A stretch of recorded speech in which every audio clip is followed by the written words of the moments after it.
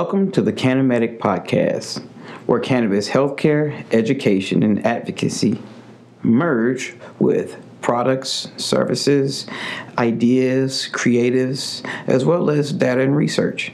So stay tuned as we take you on a journey with the CanniMedic. How long have I been using cannabis and how did I come in contact with it? I saw it in my neighborhood growing up, but myself actually using it wasn't until I became a teenager. I'm 35, and I can say now that I've been using cannabis for over 20 years. A friend of mine came one day, was like, "Hey man, do you want to smoke a joint?" And I was like, "Yes." And the rest is history as a teenager. How did cannabis impact my life as a teenager and growing up to become an adult?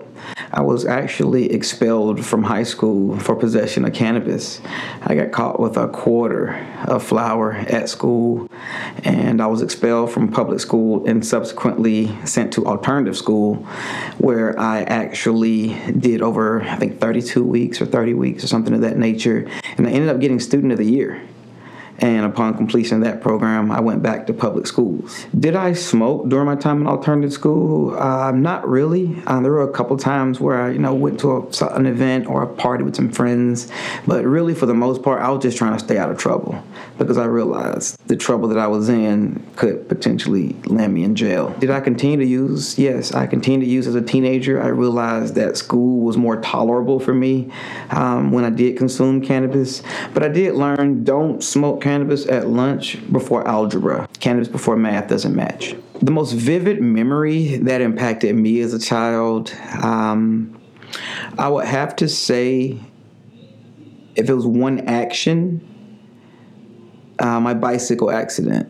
I was in like summer 3rd or 4th grade. We had a steep hill in my neighborhood. And, back in the early 90s, mid 90s, helmets, nah. You mean cereal bowls? We really didn't wear helmets and things of that nature. And I was racing a friend of mine down the street. We're going very fast, crossing streets, not even looking. You're a kid. You're not even thinking a car is going to come out and hit you, things that you don't think you're going to crash. And I would always beat my friend, and the loser had to ride back up to go to the local lady in the neighborhood that sold cookies and baked goods and get us a snack. And so he actually took off early this time, and he was talking trash going down the hills. He built up speed. So instead of me saying, "Well, start over," not me, the adrenaline junkie, I just take off down the hill. When he actually got down the hill, he turned his bike and slammed on brake in front of me. To this day, I don't know why. If I ever see him again, I probably wouldn't recognize him. Be good to say, "Why'd you do that?" So my bike hit his bike, and my hand got caught in my handlebars, and so it sent me end over end, face first, to the concrete. Crushed all of this. I was a mangled mess. Knocked me unconscious. Broke permanent teeth. Lots of superficial injuries. Lots of bruises, contusions. I actually woke up with one of my older friends in the neighborhood. I woke up, I felt a pressure on my stomach, and I opened my eyes, and I was actually over his shoulder. Blood's pouring all out of my face, and I remember just trying to breathe and spitting out, blood and pieces of teeth. And I remember him taking me in the house and clearing off my dining room table. I remember everything hitting the floor and things falling. And I remember him laying me on the table because there's blood all in my face, and I'm all scraped up, all abrasions everywhere. It looks like I've been hit by a train or something. My mom, I just remember my mom, because I still had the ringing in my ears. And I remember, through the ringing, I remember hearing my mom scream, "Oh my God, Goldie got hit by a car." My family calls me Goldie. And that was probably one of my most vivid, memories as a child. I had lots of dental appointments and multiple oral surgeries later. Thanks, Mom. Growing up in the 90s and predominantly during the crack era in America, I did see the effects of the failed war on drugs in my community directly. You could look as soon as you go out my front door and go out my fence, you could see it right there in front of you. When I was younger, as was in the summertime, you could stay out and play and ride your bikes even after dark, play hide and seek, catch fireflies and things. But once the peak of the crack epidemic really hit, it became dangerous. I saw guys who were normal, older guys that we saw in the neighborhood that were playing basketball at the basketball courts or playing football. They were now driving nice cars, wearing nice jewelry, wearing nice clothes. And as kids, we're looking like, wow, that's really cool. He's making a lot of money. He's the man, as they say. You hear the other guys in the neighborhood talking about these people. But in hindsight, you also saw the working adults, the parents, the aunts, the sons, the daughters of the people that they were serving their crack cocaine to. And I saw that immediately impact a lot of my friends. I had friends whose parents or parent smoked crack, and oftentimes how they wouldn't have food, or their mom would come home as we're getting on the bus to go to school. And I saw how it destroyed communities. It taught a lot of young African-American males that the way out isn't through education or, wanting something bigger and better.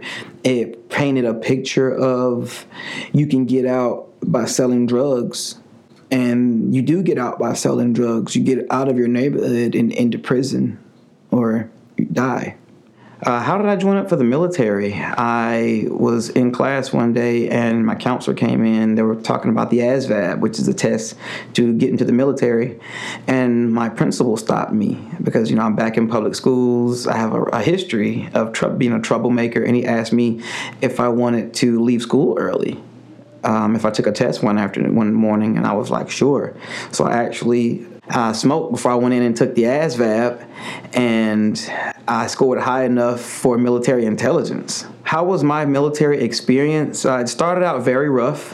When I agreed on the phone to talk to a recruiter, I had just smoked. I did tell my recruiter I smoke all the time, and they were like, that's okay as long as you're clean when you go to boot camp. So I was like, oh, this is cool. So I initially signed up to go to United States Marine Corps. I was in the delayed entry program for over a year. We did lots of training, lots of exercise, getting ready to go to basic training. And halfway through, I did stop after I graduated high school because I was preparing to go to basic training. And I got kicked out of the military in the interesting process twice due to cannabis usage and failed drug tests.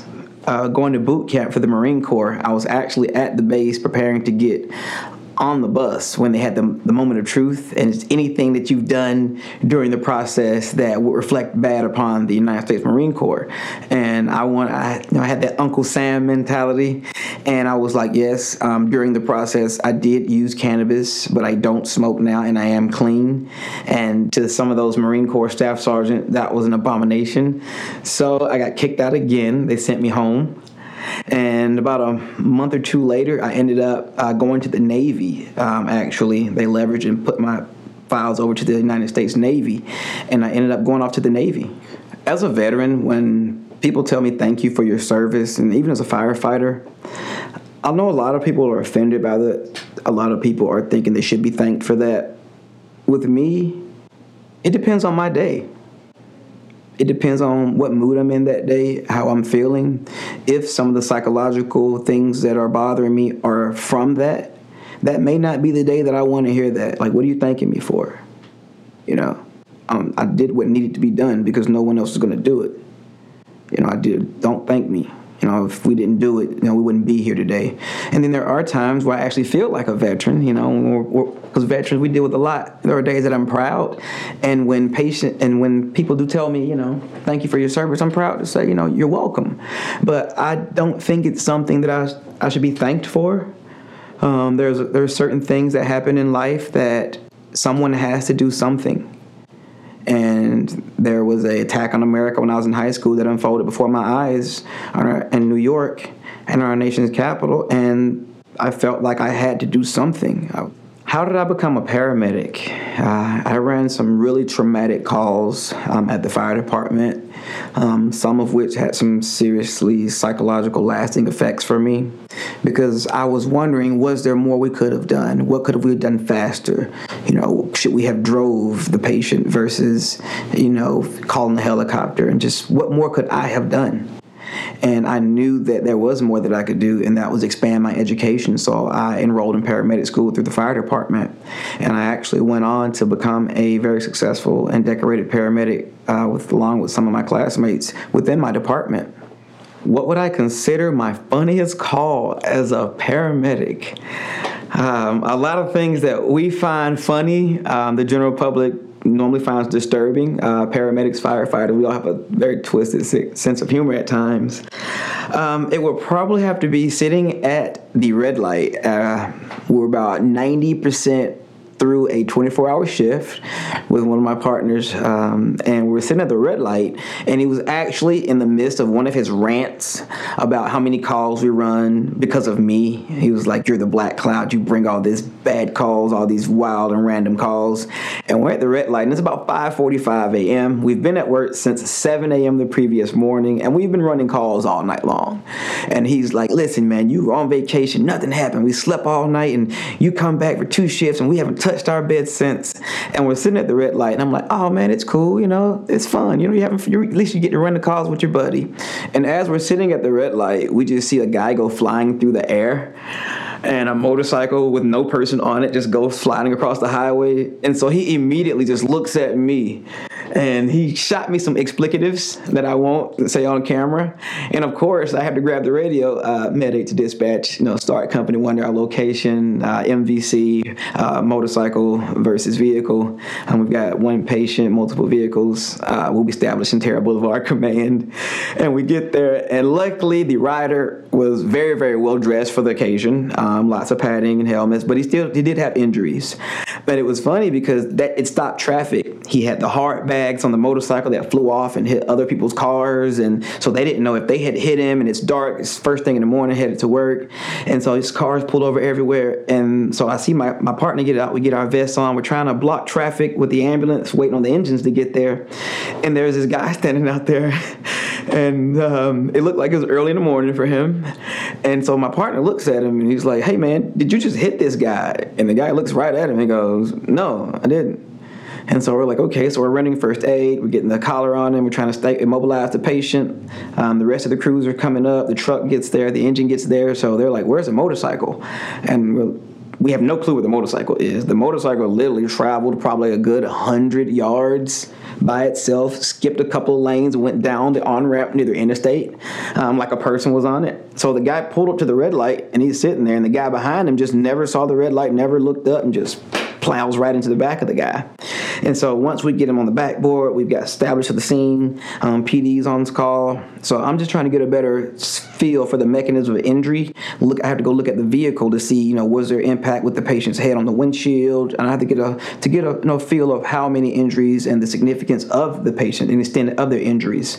So I look at the vehicle, and then I look at the motorcycle and look at the patient, and it's obvious really quickly that this vehicle hit this guy's motorcycle. You're the car that's right behind him. And I look right at the same guy that my partner asked a question. So now I'm looking at the scene. I'm like, "Hey, man, did you just hit him?" The guy looks right at me and goes, "Yes." And my partner's sitting there like, "Dude, I just asked you if you hit him." And so it's hilarious. I know but there's a guy on the ground. He's in stable condition. We're stabilizing. We're getting him on the stretcher. So we're getting him to the truck. And we get the guy into the truck, and he's complaining of neck and back pain. He's fine in regards to what could have gone on. And so the guy was like, "Well, can you call a family member and let my mother know that I've been in an accident?" And we're like, "Sure, what's your password on your phone? Your screen's locked," because you got to think he's in the collar and he's all like this and his head strapped down, and he's like, "Well, just get my phone out my jacket." And so we get the phone out, and this taught me something, people. Make sure that your password or your code to your phone isn't too complicated in the event of emergency. You can correlate the information. This guy literally had, I think it was 32 characters in the password. And it would be like M apostrophe lowercase q 7 4 # at question mark period underscore L P. Like, bro, it has no. But he was a computer programmer or something from like Lockheed Martin, so that makes sense that he remembered that long code. But it was really funny because it's early in the morning, we're exhausted, we're trying to put this long code, and he has where when you put it in, it doesn't show the characters on his phone. Android. And that was just one of the funniest calls. I know people are like, what? It was a circus out there early in the morning, because you have to remember, people, we've been there at work for almost 24 hours at this point. we're exhausted, and it was just early in the morning. My partner's already going off about how many calls he has to run with me. Like, dude, you're the black poison here. You're the reason we run these calls. Your energy attracts all these wild calls. And just to be sitting at the red light, listen to one of his daily rants, and for a guy to just get hit right in front of us and go flying through the air, he just looks at me like, I told you. It was perfect. Have I ever been called for too much cannabis? Absolutely. A lot of times, I found more cases that it was edibles versus smoked.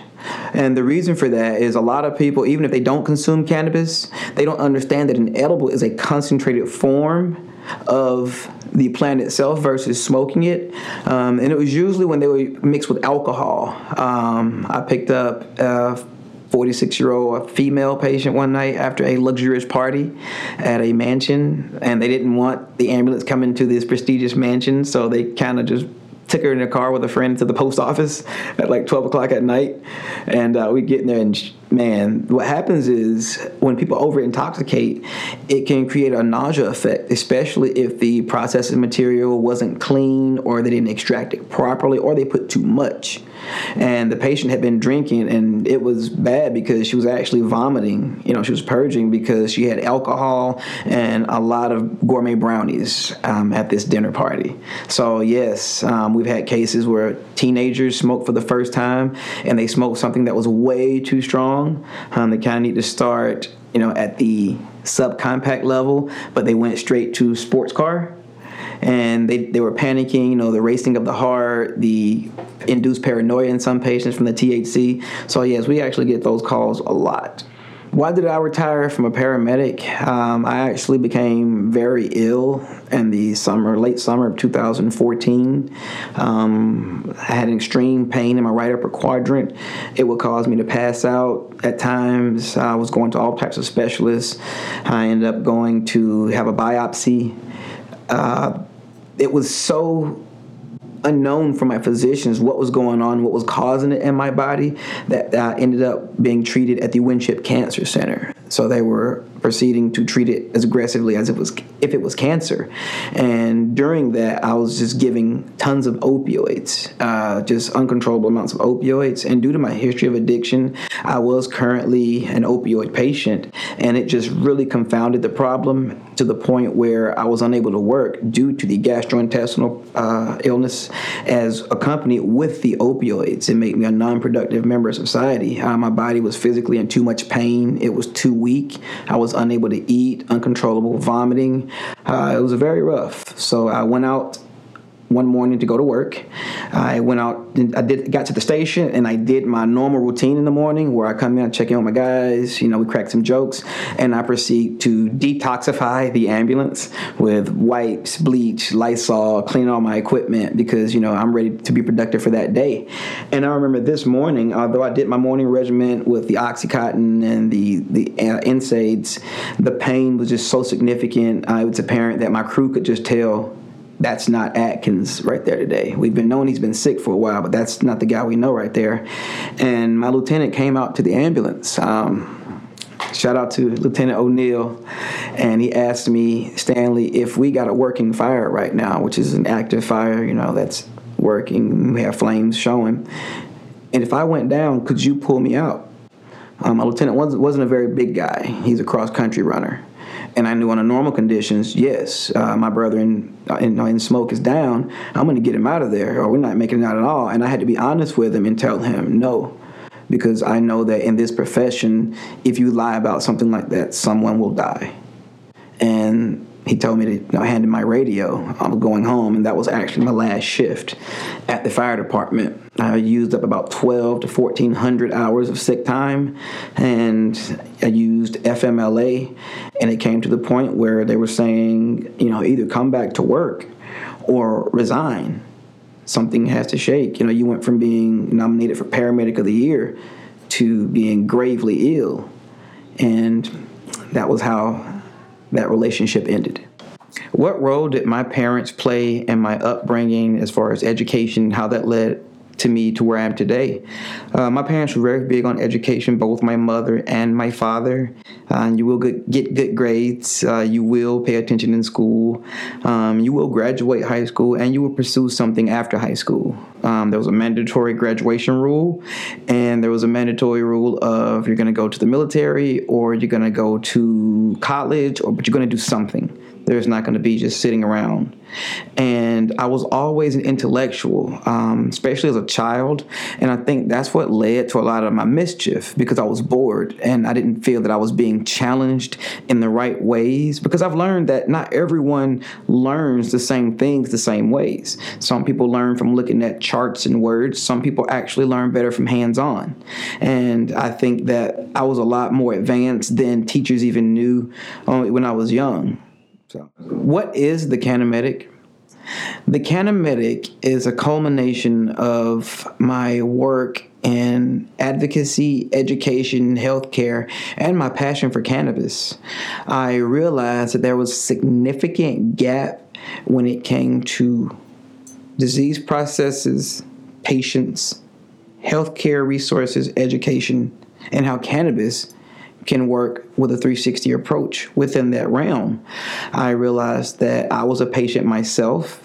I realized that cannabis was a formidable choice and alternative for different disease processes. And I wanted to make it my mission to ensure that the educational resources behind cannabis was actually presented in a positive light by a person that actually had hands-on experience treating patients. One thing that I've noticed that gives me a unique ability within this space to think and improvise strategically and quickly is my history as a paramedic firefighter. I'm able to adapt very quickly to circumstances. I'm able to adjust and improvise where a lot of others get caught up. I'm quickly able to circumvent problems to make sure that we achieve the same goal at the end. It may not have been the route we intended to take, but we still got the projected outcome. So how do you get involved, and how can others participate in the work that my team and I are doing? Follow us on social media. Follow us on Instagram, YouTube, Twitter, Facebook. As you see here, we're going to be on the podcast.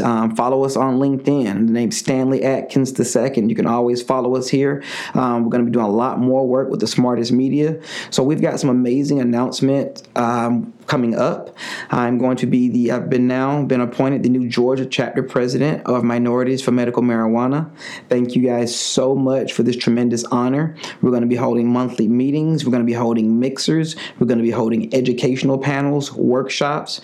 We are here to be the conduit for the actual persons out here doing the work and the advocacy and who want to become the young entrepreneurs and the green rush, as it's called, but don't often at times have that liaison, and we want to be that liaison for the people. We do workshops that involve everything from how do you get into advocacy all the way to how do you start a business. What is CBD? What is seed to sale distribution? These are all components of a very, very fast growing system that is known as the cannabis industry. So please, we love to connect with each and every one of you. We are recruiting new members. We are expanding, and we can't do it without you.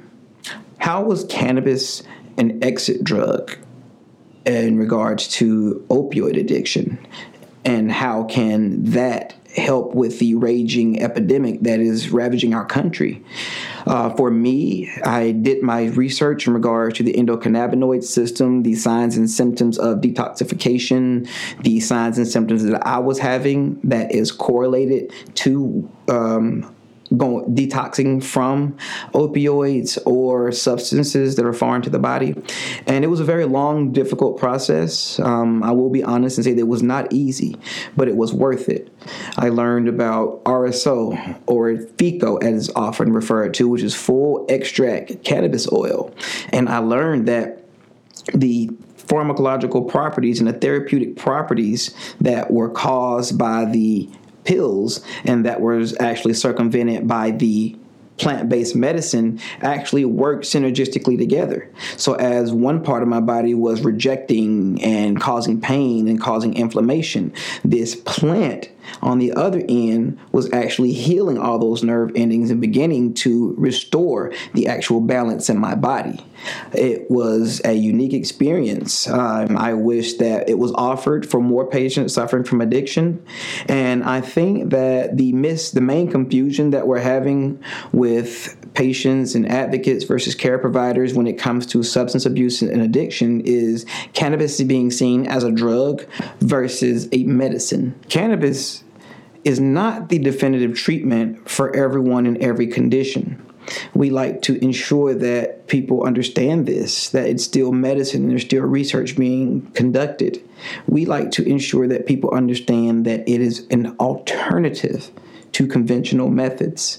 There are some patients that have endocannabinoid systems that are hypersensitive, and sometimes it has an adverse effects. Like sometimes too much THC can cause adverse reactions such as paranoia in patients and anxiety. If I could apologize to anyone, who would it be and why? I would have to go back and apologize to my former self for some of the things that I did to myself, for some of the things I looked in the mirror and said to myself, for some of the things I allowed myself to think and believe. I would like to go back to that person and apologize to them and tell him that I love him and I care about him. What is my biggest fear? I get asked that a lot, and I want people to understand that to understand that question for me, you have to understand the word fear itself and what is fear.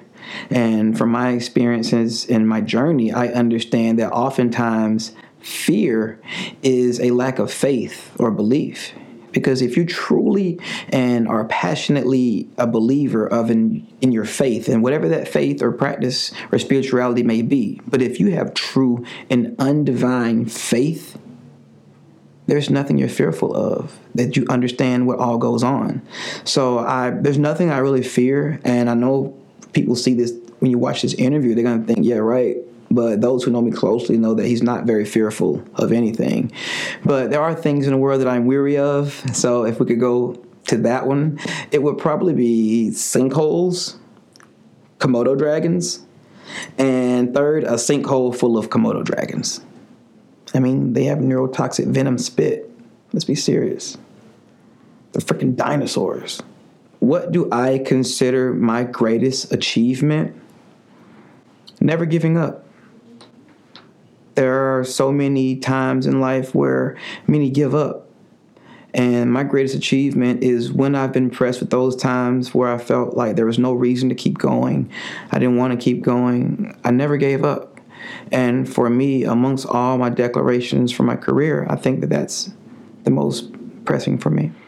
What would I do if someone gave me $10,000? The first thing I would do was get my web developer on the phone and my executive administrative assistant and have them to connect with a few more of the resources that we're now seeking allocation of funding for. And that's going to be in way of some marketing programs as far as our digital platform that we're building. It would be enough to actually create to help us get to almost a phase one of the social web portal that we are building out. We would actually allocate that money very, very strategically to ensure that it's used to the best benefit in regards to getting us to the next level of the platform that we're creating. We can't give too many details out right now.